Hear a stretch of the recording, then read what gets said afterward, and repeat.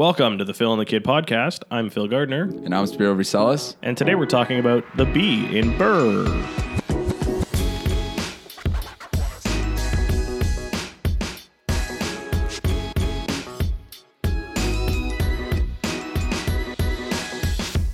Was that good or should I do it again? That's fine. That's fine. Okay. For some reason, you can have it in one take. But also, one of my clients told me we should be on Spotify podcast. Yeah, we should be on I don't know Spotify. why we're not. I'm going to make a note right now because I literally forgot to make that note. Yeah, Spotify Sorry, podcast Sean. would be big. So, we're going to get on Spotify podcast. That's our next step. So right now we're on iTunes podcast, YouTube, Google Play, Podbean, Stitcher, and SoundCloud. But I think our next step is to get on Spotify. Oh, for sure. So that everybody could listen to us on Spotify, you know? Are we talking right now? Yeah. Is that- Yeah, okay. yeah, we started. I think we started. We started half an hour ago, and I'm just now getting here. Yep. Sick. Okay. So we're back in the booth. Back in the Phil booth. and the Kid back in the booth. That's it. It's exciting It's times. been a long, busy week. Yeah. A lot of client work, Yeah. a lot of showings, a lot of tours. Yep. I feel like a tour bus driver this week. Like, I lost my voice.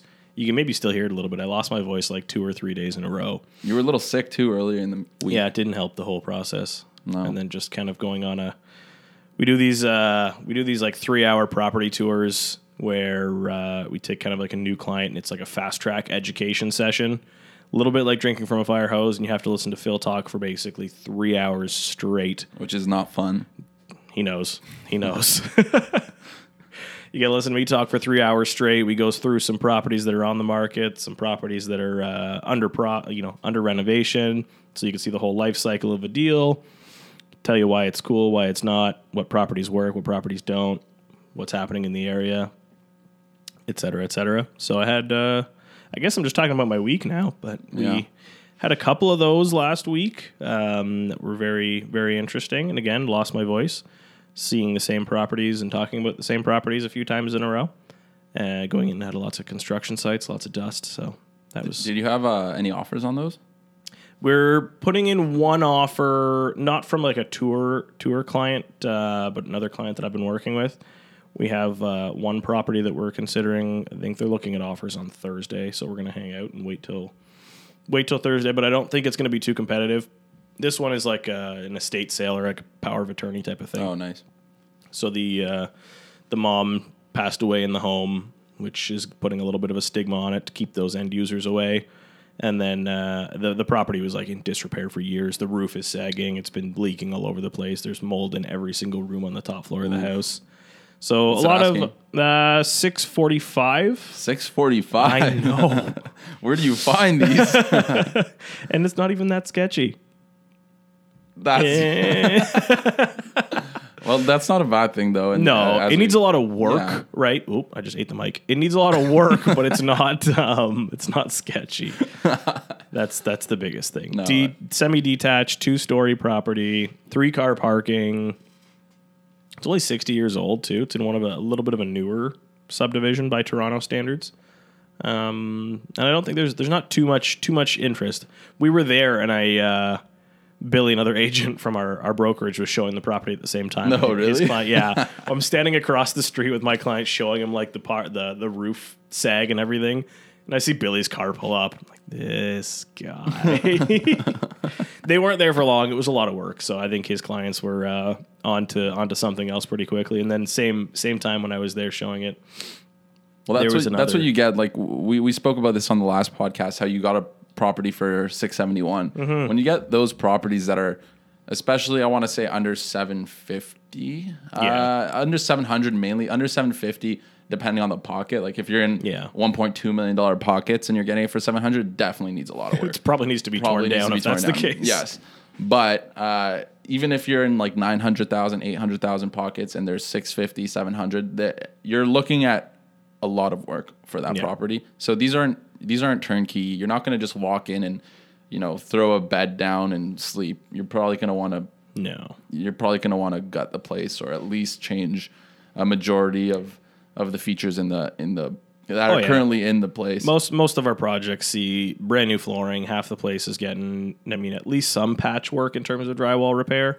New flooring, painting throughout, new light fixtures throughout, new kitchens, new bathrooms, like a pretty extensive renovation. Not like tearing everything down to the studs and going from there, but pretty, at least lipstick wise, a lot of the work needs to be done.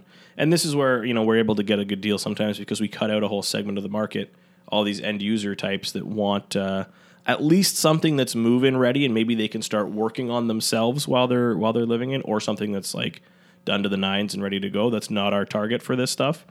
If it were, you'd hear us talking far more about that $1 million price point and plus, not 600s, 700s. We also do work in that $1 million range, but that's more of end user stuff. It's less, I guess, less interesting for investors. It's more just all what you want, what you need, and what you're looking for in a property. An investor can never really compete with the end user buyer who's not necessarily operating on numbers. Yeah. When we're talking about their final offer number, they're operating more on emotion, right?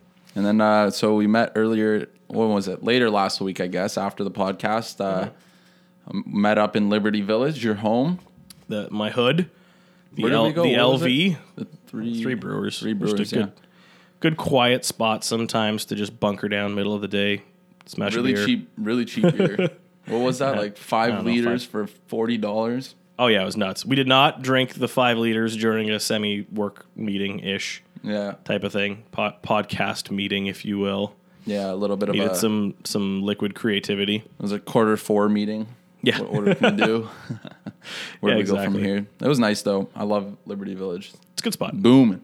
Yeah. A lot of condos. Holy. Yeah. Your little, like, what is it? Townhomes? Towns, yeah. The towns are just all taken over by condos right around. Oh, yeah. There's the one corner in and out of Liberty on East Liberty and Strawn. There's, like, one on each corner and then recessed a little bit. There's, like, 1 or 2 more condos going up. And I saw somebody got, like, a ticket, a little bicycle.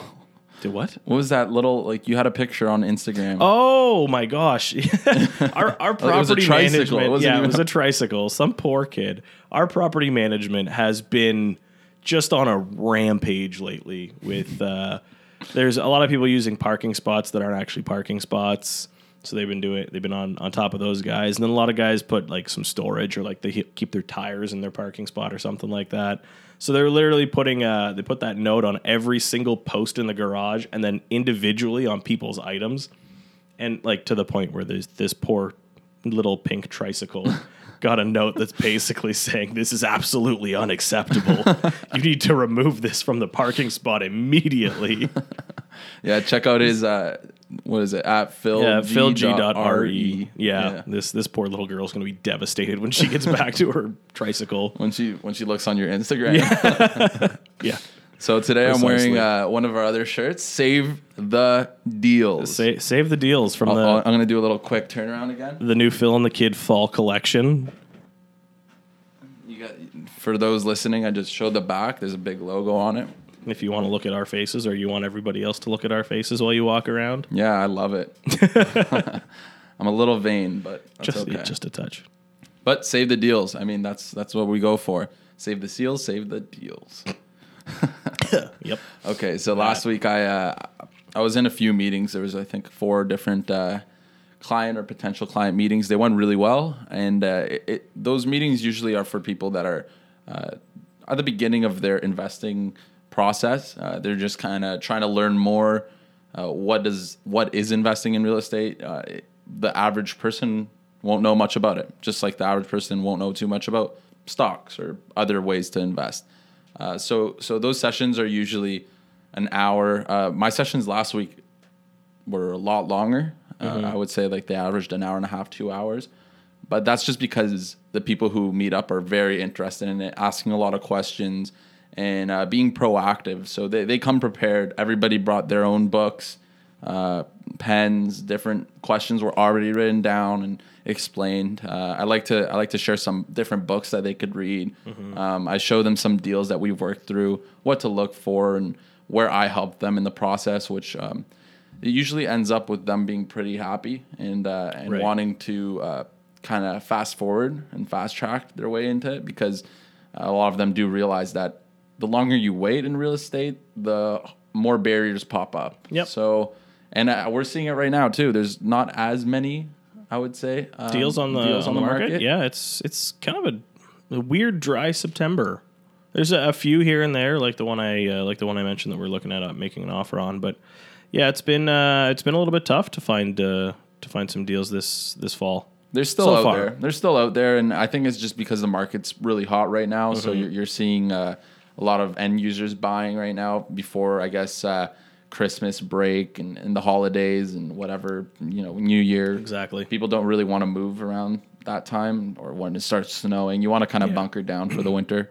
So you see, September, October get really busy, and then November, the final kind of transactions happen, where December is a lot more quiet. Yeah. December, and then at the end of January, it starts kind of rolling again, where you get February and March, and then full force again. Yep.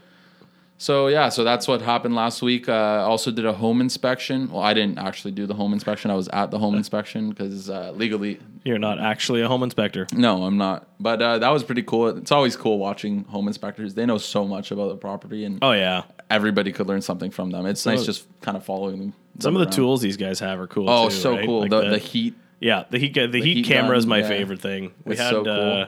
There was one time our guy had there's a little bit of an addition in one of the properties with a porch on top of it that you access from the unit above. And we were in the bedroom that was part of the addition, and it did not look like at all there was any kind of moisture damage. You could not see any leaks at all. He goes and he points the camera, the heat camera, towards the ceiling, and in the camera lens you see this gigantic, what looks like a big black pool in the middle of the roof. And he was basically like, listen, you don't have a leak yet, but this is literally, you're looking at it developing, right? So I would never have thought to do that. No. Or thought to use those tools. And like the moisture meters they have for the basements are always so huge. Cool. Yeah, just looking at the air intake and the difference. I think they said it's something around 5 degrees difference. 5 to 10 degrees is where you want to be from the intake to the where it comes out. Lots of learning. Yeah, there's a lot of learning. It's really cool. So that's always interesting. And the home buyers, our clients, were there too, so they learned a lot from it. Yeah. It's good when you have a guy he'll talk you through. He'll walk you through the process as he's doing the home. You can tell he really liked what he was doing too, and he just really enthusiastic about it. So that was really good. Helpful to the buyer. And everything went well, so there's no issues, and that's good going forward. Good. I've also been playing a lot of FIFA lately. It just came out. So I've been a little bit, Spiro's FIFA addiction. Yeah, I'm pretty addicted, and I don't think it's going to change. It's such a good game. Yeah. Anyways. Let's not I'll jump on the Modern Warfare train when that's out. Okay, yeah. We'll leave that one alone. Already had it pre-ordered. Yeah, perfect. We'll have the Phil and the Kid, I don't even know, Modern Warfare. Yeah, maybe we'll start streaming on Twitch or something. It's not a stream you want to watch, trust me. What's it's a rough stream. Called? Mixer. Which? Mixer. That's where Ninja is now. Gotcha. Yeah, it sounded with Mixer. Is that a streaming service? Yeah. Like they're trying to take on Twitch? Yeah, it's like Microsoft though or something. Like I don't know who. Well, maybe if it comes it's pretty stock on Xbox or something, then maybe I don't know. I don't know what it is. I don't know. Trying to take on the Twitch giant is an interesting move. Today we're going to be talking about the BRRRR process. We brought it up in past podcasts, but today we're going to dive deeper into it. One letter at least. Yeah, one letter. We're going to focus on the B, which stands for buy. Surprise. Yeah, it's all about buying, and this is what I like to tell my clients is it's the most important part of your deal. Is buying. I mean, you can argue that renovations or rent or refinancing and obviously repeating are all very important.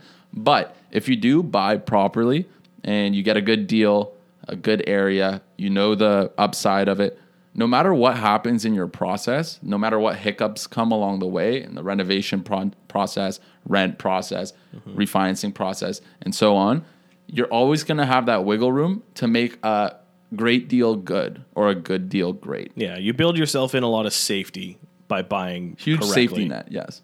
So that's a really important thing to look at, and buying might be one of the more confusing things, and that's where a lot of inexperienced investors sort of miss out. That's where a lot of people buy and they get excited, and they might not have the proper team around them, supporting them, looking for these properties and so on, giving them good advice. And they buy a property, getting excited because they're like, real estate's always a good investment. I know I'm going to make money. It's not going to be too hard. Yep. And they just kind of jump the gun, which is, it's great to have that enthusiasm. But you quickly learn that real estate isn't always. Actually, for the most part, it could not be that great of a deal if you don't have that solid foundation behind you. Yeah, especially like in Toronto, for using Toronto as an example, over the past quite a few years, right? People have just been assuming any deal you did in the city is going to appreciate, right? Any deal is going to be always going up in value because it's Toronto and it's safe and it's great, right?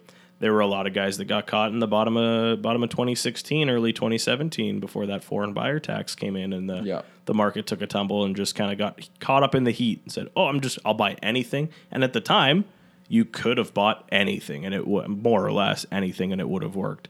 And then come mid 2017, when they didn't think about the rest of the life cycle of the deal, a lot of guys had to let go of a lot of properties at a loss. Right? Yeah, and that's where buying and having a thought out plan ahead of time before you buy and then when you buy is going to have a huge impact as well. And you see like even minor details that you might miss. I was with a client last week and they told me how they bought a condo and they didn't realize it was facing north, which is, nobody might think that means anything. And to 50, 60, 70% of the population, it might not mean nothing. But when you're facing east and west, you get the sunset, sunrise. And in a condo, that could be very special. Yep. You get that nice lighting just shining through your whole place.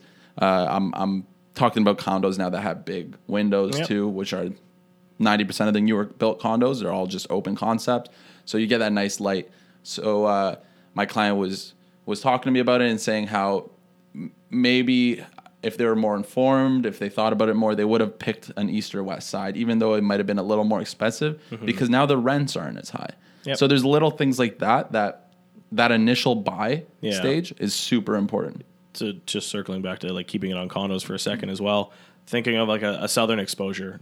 When I used to live in City Place, that was a massively important thing for that. It was a little bit important for myself. We had a high story and we had a great view of the lake when we were there. So when you think of south versus all of your other directions in a building, southern exposure could equate to quite a bit more value in the condo. One thing a lot of people don't think about, however, and we learned this the hard way when we were there, was all of the potential buildable space between you and the water. And in our case, they ended up building, in the time that we were there, 1 or 2, and I can see another 3, 4 condos being built in the future. In the available area, if you're not directly on the water and there is any buildable land in front of you, it's gonna get built, right? Yeah. At one point or another, especially in Toronto. So if that's something that you're banking on, again, making sure that you're paying attention to that ahead of time.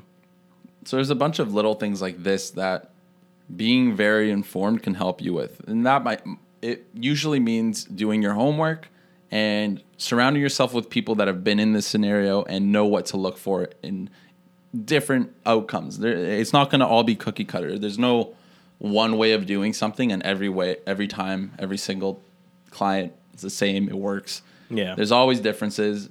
Every property you buy, there's differences. You're going to have different learning experiences and so on. So again, can't stress this enough. The B in BRRRR is, I don't know, do you agree with me? It's more than likely the most important part. They're all important. They're all important. It's like 1A, 1B, 1C. Exactly, 1D. Right? But it's that piece that if you build yourself in enough margin from up front can save you from problems throughout all of the other items, right? You can't necessarily renovate your way out of a $100,000 purchasing mistake, right? Exactly. And it does take, so to touch on that $100,000 purchasing mistake might not bother you in the long run, but in the first 4 years, 3 years, until it values there, appreciates more, you're not going to be seeing that money back. And then that repeat stage is going to be put on hold 3 or 4 years. You want that repeat stage happening as soon as possible, 9 to 12 months. Yeah. It becomes more of a traditional buy and hold rental at that point without the BRRRR strategy involved at all, because there is no repeating in that. No. Right? There's no room left to repeat. Which is still fine. You still have an investment. It'll be okay, but you're not going to grow your portfolio of properties really quick, which you can in the BRRRR. That's the whole point of the BRRRR strategy. So The BRRRR strategy, for those who don't know, where did it originate from? Is that Bigger Pockets? Coined the term. It's been a strategy that's used in the commercial or like large multifamily space for as long as I can think of. I know we have a different term at the office. We have a little booklet that we hand out, and it's pretty similar. It's just different terminology. Yeah. So there's a lot of different people will have different terminology. Depends where you come from. We chose BRRRR because we think the mass majority of people who do listen to real estate podcasts will already know that term. Yeah. We can always push towards Bigger Pockets too, and that's something that, how many times do they talk about that per episode? Oh yeah, that is the favorite strategy of many, right? Yeah. And it with merit, right? Because it works, because it allows you to leverage your existing capital on multiple deals over the course of a shorter period of time, right? Instead of waiting for that. The ability to then refinance a property in the long term, you're adding in the value up front that you're going to be able to pull that cash back out. So the first step in B, and it might sound pretty vague, but it would be buying right. And you might be listening to this and thinking, what does that mean, buying right? Obviously, you want to buy right. Yeah. It's a no-brainer. But what goes into buying right? So Phil, why don't you tell me, what are the first things you look for? I know in the office we talk about this every morning, afternoon, and evening. It's all we talk about. All we talk about is buying right. That's most of our job where it comes into play. But what's the first thing you look for? So step one for a lot of clients, and this is not necessarily only on the BRRRR strategy, is knowing how you're going to finance this property, right? So if you know, let's say that you have a bank limit of $800,000 and an A bank is going to be financing you, so your Scotias, your CIBCs, your TDs, your RBCs, et cetera, are going to be financing this property. You need to know your purchasing limit, one. So by having that, you're able to create a much more narrow sandbox to go shopping in. But more importantly, because these properties are typically the ones that are going to be in a bit of a state of disrepair, knowing your financing strategy is gonna help in that you want to make sure this property is going to appraise, right? So purchasing too expensive is going to cause you one issue from an appraisal because the appraisal might not come in equaling the value. That happened a lot in 2016, right? Late 2016, early 2017, the prices were skyrocketing so fast that appraisers did not have the comparable properties to back check it on. So they would end up coming back with, a lot of buyers would have to add additional cash, right? Because let's say you purchase a property for $1 million and it's only worth $900,000, says the appraiser, the bank's only going to give you their mortgage, their 80%, based on the $900,000. So that additional capital between what you purchased it for and what the bank's going to be mortgaging, you need to come up with. So in your scenario, that's $100,000 that just somebody you just might have to. Or you're gonna have to drop the deal and let's depending hope on you the conditions you have in your offer, that led to a lot of very hard times on people. Yeah, because, a lot of guys were going in firm too. Yeah, right? if you go in firm, so those of you who don't know, when you go in firm, it means there are no conditions. That means it's a done deal practically. You wait until closing day and it's yours. There's nothing that could really stop that. Yep. That's why conditions are very important to mitigate times like this. Yeah. Sometimes going firm is good. You need to make sure your ducks are 110% in a row. Yes. You can't go in firm if you're uncertain about your financing, if you're uncertain that it will appraise for that value. Mm-hmm. Anything small like that, even home inspections. You have to be okay with anything that pops up on your home inspection. If there might be a leaky basement you didn't know, you have to be okay with that. If it's your problem now. It's your problem. Yep. And what happened in 2016, like you said, a lot of people didn't know. Yeah. They didn't know, really. They just assumed that the market was so strong and everything was going well that it came back and haunted a lot of people where they got stuck with properties that they couldn't afford. Stuck with a property, they couldn't close on it, so they lost their deposit. Or let's say exactly you get stuck with a property and you now can't pull money out, or you're selling it at a loss in the next year because the market came down so quickly right after that. But the real reason I mentioned the appraisal is because if a property is in such bad shape, banks really only want to lend on things they know they're going to be able to sell and get their money back out, worst case scenario, right? So let's say a property is in such bad shape the roof has a hole in it and there is a leaky basement that's got mold everywhere. we can, as an investor, we can put a number to that and say it's going to cost us X to fix this. I just build that into my numbers, no problem, right? Let's say you think you're good to go on the financing side. The bank goes through, the bank's going to do an appraisal, and then they're going to come back and say, oh, it has this problem, and this problem, and unless they're fixed, we're not going to finance the property. Well, the seller's likely not going to go and fix that before you close. No. So you've now lost yourself the lending opportunity from an A bank, and you might have to investigate private mortgages. If you haven't already started looking into that, your timing is probably going to be a bit of in trouble. And that, I mean, again, making sure you just have all that stuff squared away from day one. If you're going to be looking into properties that are a little bit more in disrepair, keep your financing window, make sure your appraiser comes back positive before firming up on the property. Or no, you have a private money back, like somebody else that's going to do the private money. And there is mortgage brokers out there that specify in private mortgages. I suggest looking for one of those if this is the type of strategy, just so you have somebody as a backup, right? Goal is always to get A bank financing, much cheaper, but you may not always have that option. And just because it needs private money doesn't make it a bad deal, right? So let's circle back actually. So the first thing you said is get a pre-approval to know your limits. Mm-hmm. Now that's usually what we tell our clients. Either first meeting, after the first meeting, that's their next step. You know, talk to the different banks, talk to a mortgage broker, figure things out, or even before our first meeting. So what else is important about that? I understand it gives you kind of a rough estimate of what you can look for. But what else does that allow, let's say you, for example, in your profession? How does that help you out? So us as agents, it lets us know that this person is serious, right? We're taking, especially with what we do, we take a lot of time to educate the client up front, to show them through many, many different properties. If this person isn't necessarily ready to pull the trigger on a property that with their financing, then there's an opportunity that could be missed. Yeah, from a property. A lot of times, if a property is an amazing, like a smoking hot deal, and there isn't an offer date on that property, it's going to be gone within a day or two.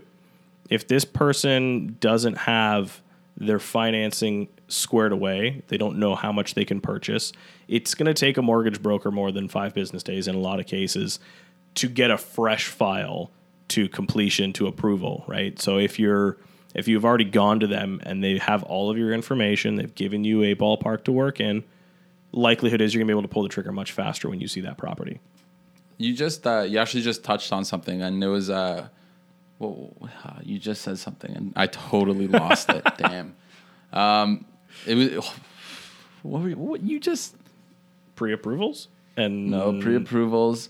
5 days it takes to get your stuff squared away? No. It was pretty important. I wanted to jump in on it because it's something that we said we would talk about, and it was a perfect segue. But this is me not. This is what happens blanking. When you don't drink enough coffee in the morning of. I know. I was just like thinking about it and going to a podcast super tired. My bad, everybody. So okay, we talked about pre-approvals. We'll circle back again and we'll start from there. So the ball's rolling. You have the properties. I'll touch on that actually too because. Cool. So as you said, it gives us a estimate of what you're looking for and how, what is it? Casino-rama, know your limit, play within it. Yes, that's what they say. That's it, right? Yeah, it saves both of us as realtors, also the client, a lot of time on wasted time, like a lot of wasted time that we don't need to be doing. Yeah, I can see a deal that's $1 million and works great, but if your budget, if you can't get financing for $1 million, then that's not worth anybody looking at, right? Yeah, and it's really not. It's not worth anybody's time. It's just wasting time. So that you know what to look for, you know what you're going to get, and you know what your returns are going to be. So you have a nice painted picture. Start with the end in mind and work your way to that end. Yep. That pre-approval gives you that end. So buying right, again, it's pretty basic. That was our first step. Now, what's the second step? Where do we go from here? You got your pre-approval. You're all ready to go. Let's say, for our own example, let's say we're pre-approved for $800,000 now. Cool. So we're pre-approved for $800,000. Your agent, in this case, one of us, is going to go shopping. We're going to be we look for deals. I mean, and most agents should be doing this, looking every single day, sometimes multiple times a day, because deals get posted at different times in the day. So we're going to be looking every day for a deal that fits for you within your criteria, right? Within your price range, within the rents that you're going to need to get for that property, within your conversion budget. Sometimes some people have, a little bit less capital to work with or a little bit less of an appetite for technical break. Yeah, a little audio repair break. Anyways, we were talking about by the time we find a property that works for you, we're going to then be looking at making an offer after you've seen the place, right? You've seen it. We've crunched the numbers. We know it works for you. It's offer time. What happens at offer time? Well, there's a lot of different things that can happen at offer time. There are two very distinct, I would say, listing methods nowadays. You're tending to see a lot of guys. You've probably heard of these bidding wars, right? The reason a lot of these bidding wars are happening is an agent will list a property under market value. Let's say the place is actually worth $8. Agent's going to list it for $7, $6.99, with an offer date that's a week out, saying, "Hey, we're not looking at any offers until this date in the future." What that means basically is they want to get as many people as possible through that property, so that on that one specific day, they're going to have as many people making offers and competing with each other and bidding each other up as possible. That's actually what you said, and I wanted to touch on. Yeah, it was offer date versus no offer date. Gotcha. Just throwing that out there. I remembered. Okay, I'm he's back. Been reminded. He's back. He's awake. Now that we're there, anyways. So offer date versus no offer date, right? Let's say you have a property with an offer date. What we're finding, at least in our current market, there are some areas of the city that are far trendier than others, and we'll have an offer date on just about every property because an end user is going to want to live in mostly every property. And the ones that don't still want to live enough in the neighborhood that there's enough people willing to take on the project, right? Some other markets, like the ones that we invest in, a lot of people are trying to put offer dates on properties that shouldn't, are not going to have enough of an interest on an offer date to develop those multiple offers and to get them as much over asking as they had anticipated. And a lot of them are going past, missing the offer date, having no offers, having offers that aren't quite what they expected. For us, a lot of the time, that's a very good time to strike on a property to, again, be able to purchase right. So actually, as a seller, it's not always in your best interest to have an offer date. No. So a lot of sellers now will kind of look for an offer date and say, "Hey, why don't we have one?" Well, it depends on the property, depends on the price range, and we've seen it in our area. I know I've seen it a bunch of times where actually people will have offer dates. So let's say a property's worth $1 million. That's the market value. That's what it should be selling for. Yep. A lot of agents nowadays will put it for $799. Yeah. Something ridiculously low, knowing that over 50 people are going to come and see the property. Yep. There's going to be a lot of interest.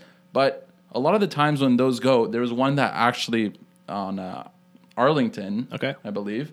I'm not going to get too into details on it, but I remember we saw it. It was asking something way below. It was a really big, nice Arlington home. Right. For those of you who don't know where Arlington is, it's St. Clair and Christie area. It's a very nice street, big homes. It's a nice home, detached, should be in like the mid ones in that area. Exactly. Right? So it was asking low ones. Okay.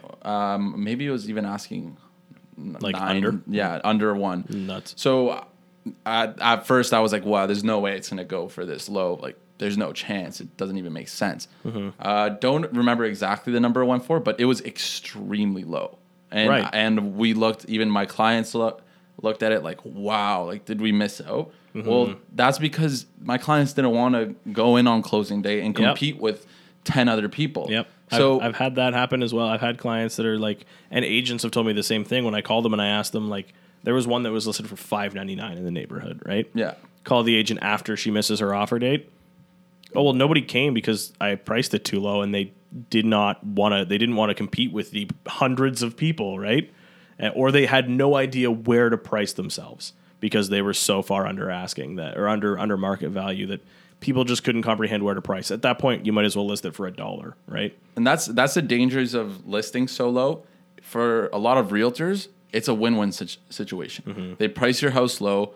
It'll probably sell relatively fast, and they could say that they sold it for a lot more over asking. That's what you see a lot. You see, I sell everything over They asking. leverage that for their marketing. It doesn't. First of all, it doesn't make sense. If you price it correctly and you're 5, 10, 20 grand under asking, a lot of the times that's better than selling for over asking when you're asking hundreds of thousands of dollars less. Yeah. And you see it a lot right now. It's not a good look for realtors. And I think it's an uninformed public that will go to realtors like that because they're like, oh, look, they're selling everything over asking. Yeah, but you're actually losing $100,000. Some properties it works, right? I'm not not trying to say it's a strategy that never works. It is. It does work, especially in the end user market and very nicely finished turnkey properties when the bidding under asking is priced correctly. It's a very powerful strategy that works and is getting a lot of agents many offers and far over asking. And the way you got to think about it is when you're buying a home as an investment, there's no emotion attached to it at all whatsoever. You have a number, and if the offer exceeds that number, you walk away. No issue with that. You're done. You're happy. On to the next one. Where when you buy an end user property, it's all emotion. And that's why you see these higher prices. You walk into the backyard and you go, oh, I can see my kids throwing the ball or my dog pissing somewhere. I don't know. Yeah, whatever. That's what sells homes. My dog could piss here. This is a perfect beat pad. No, but you see that more in end user homes. So what's the other scenario, right? You either have the offer day scenario or you have the traditional listing style, which is, hey, property is listed. It's listed for what we believe is fair market value, and we're expecting to get at around that or maybe slightly less, right? Yes. Yep. These are the ones where you probably want to strike day 1, day 2, because you know they're not going to be waiting a few days to be holding an offer date. And now those are, I would say, majority of what we look for and the properties that we're looking at, because the wise agents are going to know the properties we look at, first of all, are in pretty rough shape. So wise agent's going to know that end users aren't going to come in here and be all attracted to the property, not going to have multiple offer scenario, that type of thing. So usually the first offers, they're all excited. Yeah, exactly. Any offer is good until depending on how hard you're lowballing them, but most offers are good, right? And there's also the opposite too. So you said, day 0, day 1, day 2 on the market. Well, day 0 is technically day 1, but 0 days on the market, 1 day on the market, 2 day on the market. Yep. A lot of the times too, you find a property with like 35 days on the market or 50 days on the market, or not so much in Toronto. Maybe Scarborough and Etobicoke. More so Scarborough. You'll see like 100 days on the market. Yeah. Those are overpriced. Yeah. That is your number one tell that a property is overpriced. When it's on the market that much, it could even be that it's not overpriced on paper, but what the seller and the agent want is actually more. So we've actually seen that scenario too, where something is listed, let's say at $1 million, and you look at it and you go, wow, that's a good deal. I'll do it. And you get into negotiations and they go, well, actually, we're going to sign this back at 1.2. That's what we want. It makes absolutely no sense. Like, this is the most confusing thing about real estate, I would say. It is some agents price something so low and they won't accept that offer. It makes everybody look bad. Yeah, you bring your clients and you're like, yeah, okay, 1 million. Sure, there's no other offers. Yeah, we're going in and asking. No problem. That's literally what they ask for. Yeah. And they go, no, we want 200,000 more, or we want 50,000 or 100,000 more. And you're like, hold on. You literally asked me for this. I said, okay, I'll give it to you. And you said, no, I want more. Yeah. Doesn't make sense. It's like going into Shark Tank and asking for $1 million for 20%, and then someone says, hey, yeah, cool, no problem. And I'm like, wait, hold on. I want $2 million. Yeah, that's exactly. You will give it to me? Oh, shit. I'll take 2. Thanks. Yeah, I actually wanted 2. Psych. Now I know you would give me 1. It doesn't make sense. And then you lose the deal. Always lose the deal, at least on Shark Tank. Yeah. Real estate, people will actually pay for it sometimes. But sometimes. Anyway, so maybe let's talk about a couple different scenarios that we've dealt with. Seller scenarios. I know when we were just talking about properties that were listed for way too long on the market. Property that I purchased with a partnership, not the recent one, but maybe a year and a half, 2 years ago or so, with some guys from the office. There was one but ugly property listed too high at $660. That was too high. Yeah, I know. At $660, I mean, the guy had smoked in every room of the house. Doors closed. Like, it was. Oof. quite fun. Handyman special everywhere. Finished the attic off himself. Knob and tube this and that. Had our inspector did a moisture reading in the basement. 99% along the wall that's in the yeah. It was fun. So these guys were on the market for like a month and a half. I mean, which is like a long time for Toronto real estate to be on the market for a month and a half with no action is a long time. We were able to go in. We kind of had the understanding that the agent was going to be repricing the property soon because at this point his sellers were actually leaving the country and they had to find a way to sell this thing soon, right? So we were able to get it locked up at 605, 60K or say 55K under asking. Nice. After an inspection, got it down to 590. So, I mean, pretty significant lowball and a pretty good deal. I mean, deal of the year at that point. At the end, yeah. All things considered. All because, again, it was priced too high to begin with. So these guys now had to carry the property for an extra month or two, lost money on that. And likely, if they were priced probably around the 620 mark, they probably, from day one, they probably would have landed in the 610 to 620 mark to begin with, right? So they would have saved a month, got more money. But they started too high, and they sat, and then eventually you get to a point of desperation where two things happen. You're desperate to sell, and you sat on the market for so long that you've kind of tarnished the property's reputation a little bit. Yeah. Other people look at it and they say, whoa, hold on. Why is it on the market for so long? Something must be really wrong with this place, right? Which usually there is. Is usually the case. And then, or it's been overpriced. Or the property could be perfect. Which is something. But it could have been way overpriced, right? Exactly. And then if you're able to kind of catch that seller in that moment of weakness where they're going to be bringing the price down anyways, but before anybody else on the market is aware of that, then a lot of times you can strike a good deal that way. We've had other properties where multiple offers happened. The seller did not get their price. So this was a good one. Actually, one of my favorite ones. Multiple offer happened. This was the property that was listed at $599. I mean, we knew it was worth close to $7, if not a hair over $7. But the agent sets her offer date on the day of the Raptors parade. So not a single soul came to make an offer on that property for two reasons. One, because everybody was not home and not dealing with any kind of real estate transaction that day. Yes. And for the second reason, she was priced so far under market value, nobody knew where to actually place their offers if they were to bring any, right? So that hits. Her sellers go, what the hell? I thought it was going to sell like crazy if you put an offer date on this thing, right? And we put it so cheap. What's going on? Should have at least had some offers. No offers. Phil comes in the next day, says, hey, what's going on? Figure out what's going on. She's going to be relisting it, make an offer at a little bit closer to fair market value once it's relisted, which I think in this case was 680, 685, somewhere in that ballpark. Gets accepted the same day. Lots of conditions. Go through our conditions, firm up, and away we go. Happy buyer and happy-ish seller. So okay, let's go back to conditions now. Yeah.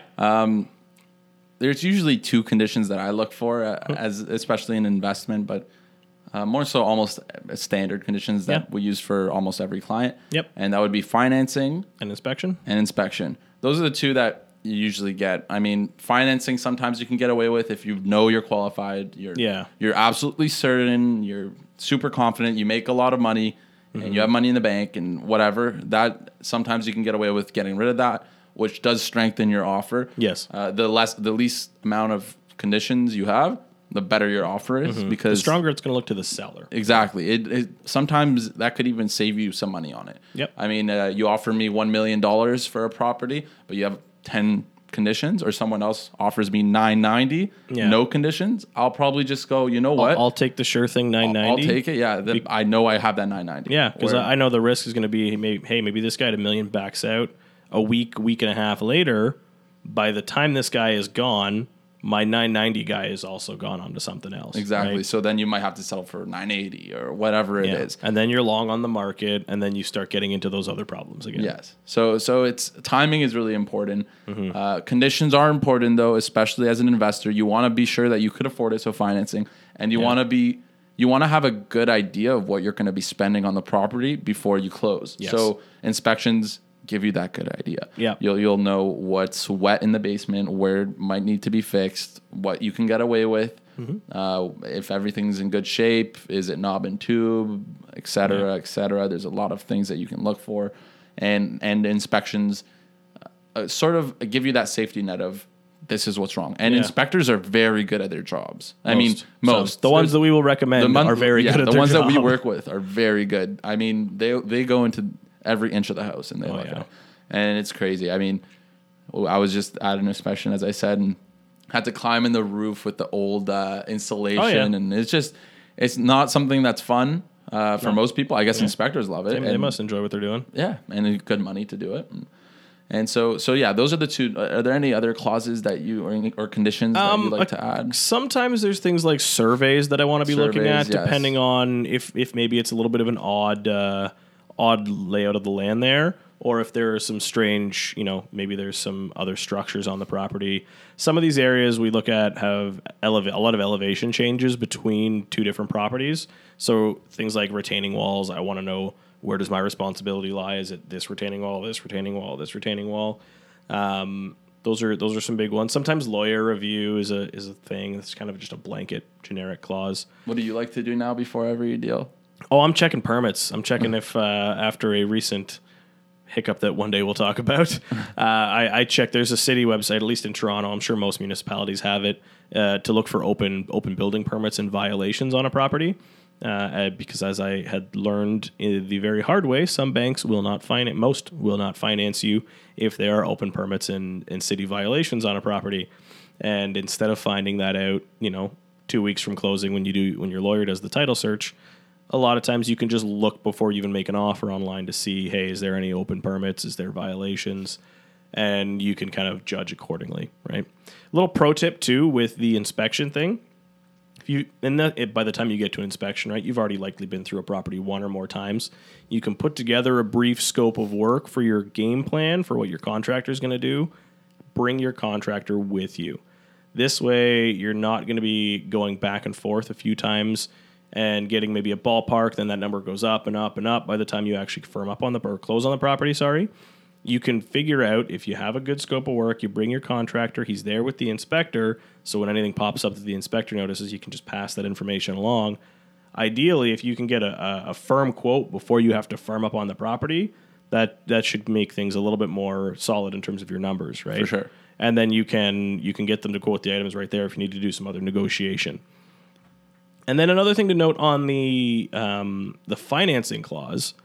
It's not only good to know that, hey, you're able to get the financing. One of the biggest things that I'm looking for the financing clause for is the appraisal coming back correct, for two reasons. Sometimes a lot of clients are, especially as you're just jumping into, let's say, property number one, if you're going to be using the income from the property as a leverage to help you qualify for more property. Which means that you're going to be using, let's say, the rental income from, let's say, the 2 units. Mm-hmm. You're going to say, you're claiming it's a rental. Yes.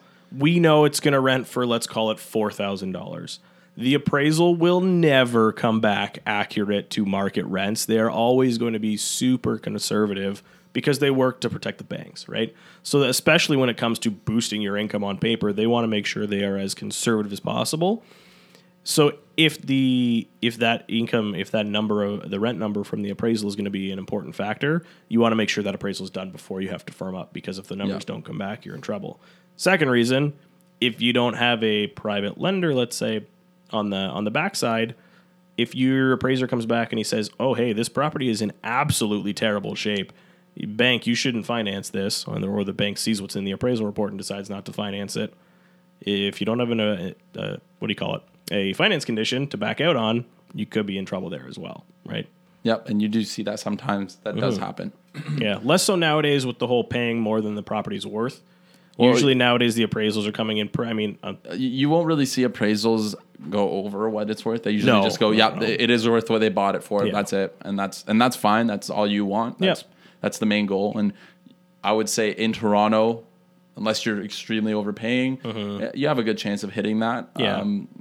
Toronto's again a booming market, so there's a lot of there's a good chance. Yeah, I'm more worried about, will the bank finance, period? Nothing to do with value. Yeah. And do those rent numbers come back enough to support you qualifying for this property, right? If those two things are there, you're in good shape. If you're in a point where you could buy the property cash or with a private lender and you don't care, then I mean maybe you don't need that that condition. But always where available, take the conditions, right? So that's the bulk of the B. Now I want to talk about some differences from the U.S. to Canada, and specifically not even all of Canada. I would say Toronto and GTA. I'm sure there's lower valued markets that a lot of this does apply, but it's a little bit different. For example, you hear it a lot, especially with flippers, the 70% rule, sometimes 80% rule.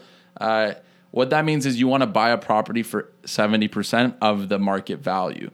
That is that initial B, buying right. That's what they say is really good to do.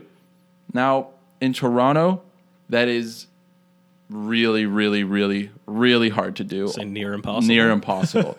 If you're buying properties for 70% of what they're valued at, you're practically hitting a home run to start. Yeah. And again, it's not bad to look for those. I mean, that's what we look for all the time. Yep. I mean, you're going to find a couple that pop up. Will they sell for that? Probably not, because there's going to be 3 or 4 other agents that are like, I want to buy this too, or jump on it. If they're 70 to 80% of market value, they probably have an offer date on it. They're probably expecting 200,000 over, right? Exactly. So don't get discouraged. I know, again, we keep going back to Bigger Pockets, but they seem to be the biggest real estate podcast to listen to, most popular. Now, don't get discouraged if you're in Toronto and think that that's what you need to have happen so that you can be successful in investing in real estate, because you don't need that to happen. When you're buying properties for 200,000 or 150,000, like rural America or even rural Canada, Ontario, let's say, it could be done a little bit more so, because the difference is 40 grand maybe on the price, 50 grand. You know, it's worth 200 grand and you're buying for 150. That's a huge difference right there. That's 25%. So, I mean, you could find that in Toronto, where they're $1 million properties. You're not talking about a difference of $300,000. A seller's not going to just leave. No. In most cases. In most cases. You might find it. And, I mean, you've found some that are, I would say 80%. Yeah, 80 and 80 above. But, I mean, especially to find those 70% gold mines and things, for a seller to think leaving, 300 grand on the table is a wise decision is very, very rare. And I think one of the larger... two of the larger things for Canada and Canadians versus Americans in the way that they purchase investment properties is, one, we have very little access to public information, if you will.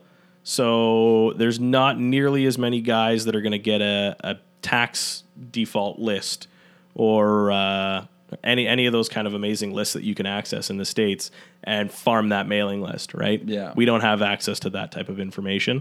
Far less, bank step auctions and those types of things. And even the ones that do happen, not necessarily the greatest deals available. I think the biggest difference, though, is in our power of sale process compared to the Americans' foreclosure process.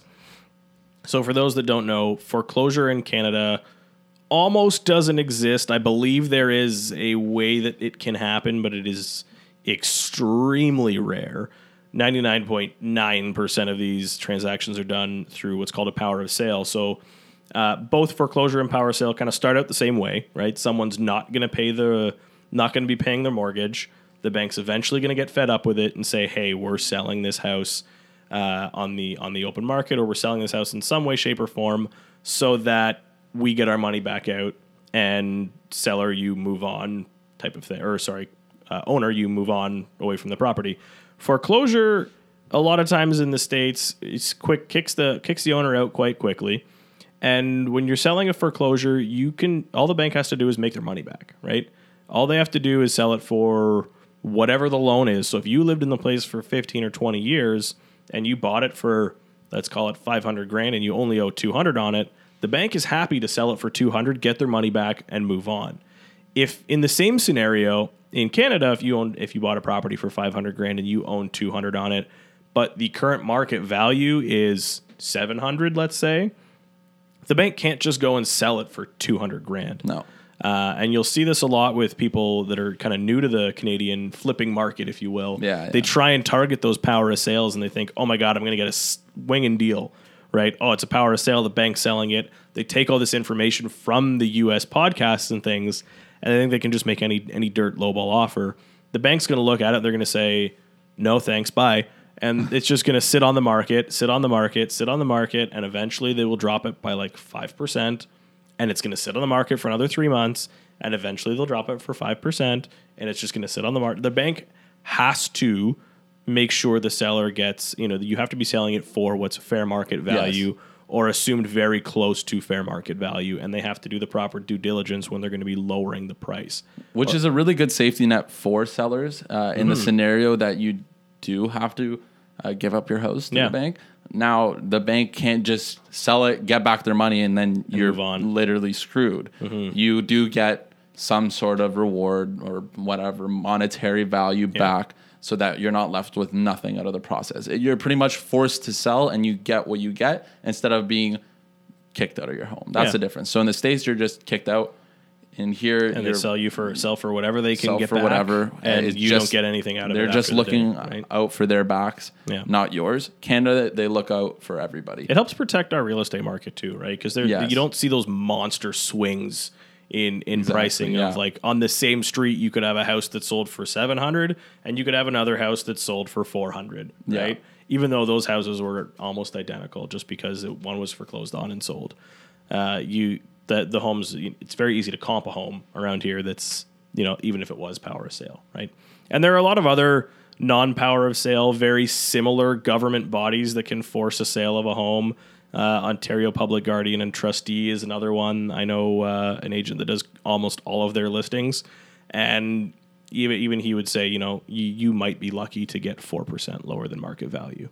Yeah, right? And you're going through a real long, rigorous process to even get that. It's not necessarily that you're getting a deal, a great deal. Yeah, it's almost harder to get a good deal because there's so many regulations in place to deal with that than to just go find another seller who's kind of already in a rough spot or just doesn't care so much and is willing to just let go of the property quickly on an MLS. Right. I want to touch on the 70 to 80% rule again. The 70% rule will say a good way to look at it is something that we did touch on and we did say was that if it's $1 million property and you're buying it for $900,000, that's 90% of what it's worth. That's $100,000 difference. Yeah. Okay. So keep that in mind. You buy a property for $100,000. And you buy it for $70,000, that's $30,000 difference, and that's 70% of the value. Right. So you're saving $30,000, which is 70% still, or 30%, but you're buying it for 70%, or you buy it for 90% of the Toronto value, and you're saving $100,000. Yeah. So it's you're comparing, apples and bananas, pineapples, whatever. No, they still say apple. Whatever. Pineapples and apples. It's still real estate. It's just in a different spot. Okay, on that note. We're tired, guys. Yeah, this has been it's really hot in here. It's been a long Monday. Yeah, no kidding. Yeah. Didn't get a great sleep last night. What else did we That's pretty much. We'll wrap up the B and Burr, the buy and Burr. I think one last thing that's worth mentioning is, and I mean we kind of hinted at it throughout the rest of this, is you want to buy value, right? Buy an undervalued property, or what I'll say is maybe an underutilized property. I think that's what you have to focus on. For everybody listening right now, it's easy to say buy undervalue. You're like, obviously I want to buy something that's of course lower. But explain that a little further. Underutilization of a property, let's say, which is super important. Again, I like this. I like that you're using that word. So let's say you as an investor are looking for a high cash flow rental property. And this kind of fits into our model very frequently. We see these 3-bedroom homes that have 3 bedrooms on the top floor, a living room and a dining room on the main floor, and then your usual basement, which is going to be carved out into its own separate unit. Living room. This is just the easiest example, and I know Brendan Turner on Bigger Pockets talks about this as well. Finding 1,000 or 1,200 square foot house that has 2 bedrooms and finding a third, because with that square footage there is a 3rd bedroom left available somewhere. We do basically the same thing. We'll take a 3 and we'll turn it into a 4, because we know most of our tenants are not going to be operating like a full dining set. It's just a dead room. In most houses nowadays, tell me the last time you used your formal dining room. Formal dining rooms are sort of a thing of the past. Yeah. It's more of just like a decorative piece, Right, room, exactly. which, in my opinion, is a huge waste of space in a rental property. Monster waste of space. Giant waste right? of space. And with in a lot of these properties, all you need to do is slap up some drywall and throw on a door. Yeah. And away you go. You have an additional bedroom. Yeah, sometimes that's the biggest room in the house. Yeah, too. it usually is. The one on the main floor, front window. Yeah. That's in a lot of cases an extra like $600 to $800 on your rents, which for a lot of people buying properties in Toronto, for example, could be the difference from break even and a significant cash flow. Almost $1,000 a month. Just in adding drywall and a door, right? Yeah, that and just from one-time being able to fee. see that underutilized space and turning it into something that could be used a little bit better. I like that point. Yeah. All right, so we're gonna wrap up the B and Burr. That's a rough primer of it. I think actually we got into good detail on it. Yeah. And if you do want to know more, you can contact us and we can go into more detail on it. And there's other ways of learning about it too. Do your own research and just keep your eyes open. Listen to what we said in this. It is pretty important. Again, looking at the value, utilization, buying right properties, the right areas. Mm-hmm. It's a big part of your investing strategy, especially if you want to burr and repeat the process. Yes. That's big on the B. Buy. Big on the B. Buy. Okay. Let's talk about what's been in the news lately before we wrap this up. Toronto news. Well, I don't know if anybody remembers. It must have been like 6 months. And it must have been like a year and a half ago at this point. The genius that decided to go swimming at the Ripley's Aquarium with the sharks, butt-ass naked. The naked shark man. The naked shark guy, Dave, I believe is his name. I don't know his last name. I just know his name is Dave. Apparently, he's a BC guy, I guess. So he was only here for a short while to go for a little bit of a dip and then take off back home. His trial just wrapped up. I don't even know why we're talking about this, but it's hilarious. It is pretty funny. Guy's trial wraps up. He gets a year probation. Not bad. Not bad for going swimming butt naked with sharks. He's lucky to be alive, actually. Yeah. So he gets a year probation, no jail time. Walks out of the court with a quote like, "Just another day in the life of Dave." This guy's a fucking beauty. Yeah, the guy's a gem. We should have him on. We should have Dave on the pod. If anybody knows Dave the shark guy, naked shark, hook us up. I don't know. Is he gonna come naked here? Is that just the thing he does? I'd be okay if he was maybe topless. Tops. That's the word. No, still, it's too hot in here to have a sweaty naked. Maybe he'll bring his shark pals. Oh, okay. Also, anyways, Oktoberfest is reaching Ontario Place the weekend of September 26th to 28th. Yeah, so September Fest. Yeah, I don't know. That doesn't really make sense, but c'est la vie. Not much does. Sausages, beer, October-y things. Yeah, check it out. It's probably Ontario be a good Place. time.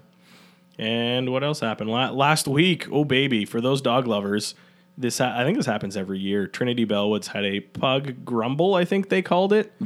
Like just basically a swarm of pugs take over Trinity Bellwoods. Oh, I wish I went. So if you're into pugs, tiny Who's doggos, not into I'm pugs? sure it's adorable. Yeah, I know. If you're not into pugs, you're the worst. Go jump in the shark tank. With Dave. Go pull a Dave. That's it now. Yeah. But a day in the life of a Torontonian. You have pugs, sausages in September, and naked shark guys named Dave. All right, guys. Thanks for bearing with us on another episode of Phil and the Kid. Again, you can find me at Spiro Vriselis on Instagram or Spiro Vriselis at Facebook, LinkedIn, or check out my website, spirovriselis.com. How about you, Phil? Same spots, not Spiro obviously, but Phil Gardner on Facebook, LinkedIn, philg.re on Instagram, and philgardner.ca. So before we just finish it up, we're going to be having an episode. We have our first guest next week. We do, and so that's dropping. You want to talk about her? I'll give her a brief intro. I'm sure a lot of our listeners do know if they know me from other circles. Monica Jazik from Real Property Investments is going to be on talking about her story, what she's doing, and an event she's hosting in November for her members. Yep. We'll get into more detail next week. Super happy to have her on as our first guest. And, lucky her. Lucky. Yeah, we'll have more coming in the near future. But again, guys, thanks for listening, and I think we're done. Yeah, take care. Woo!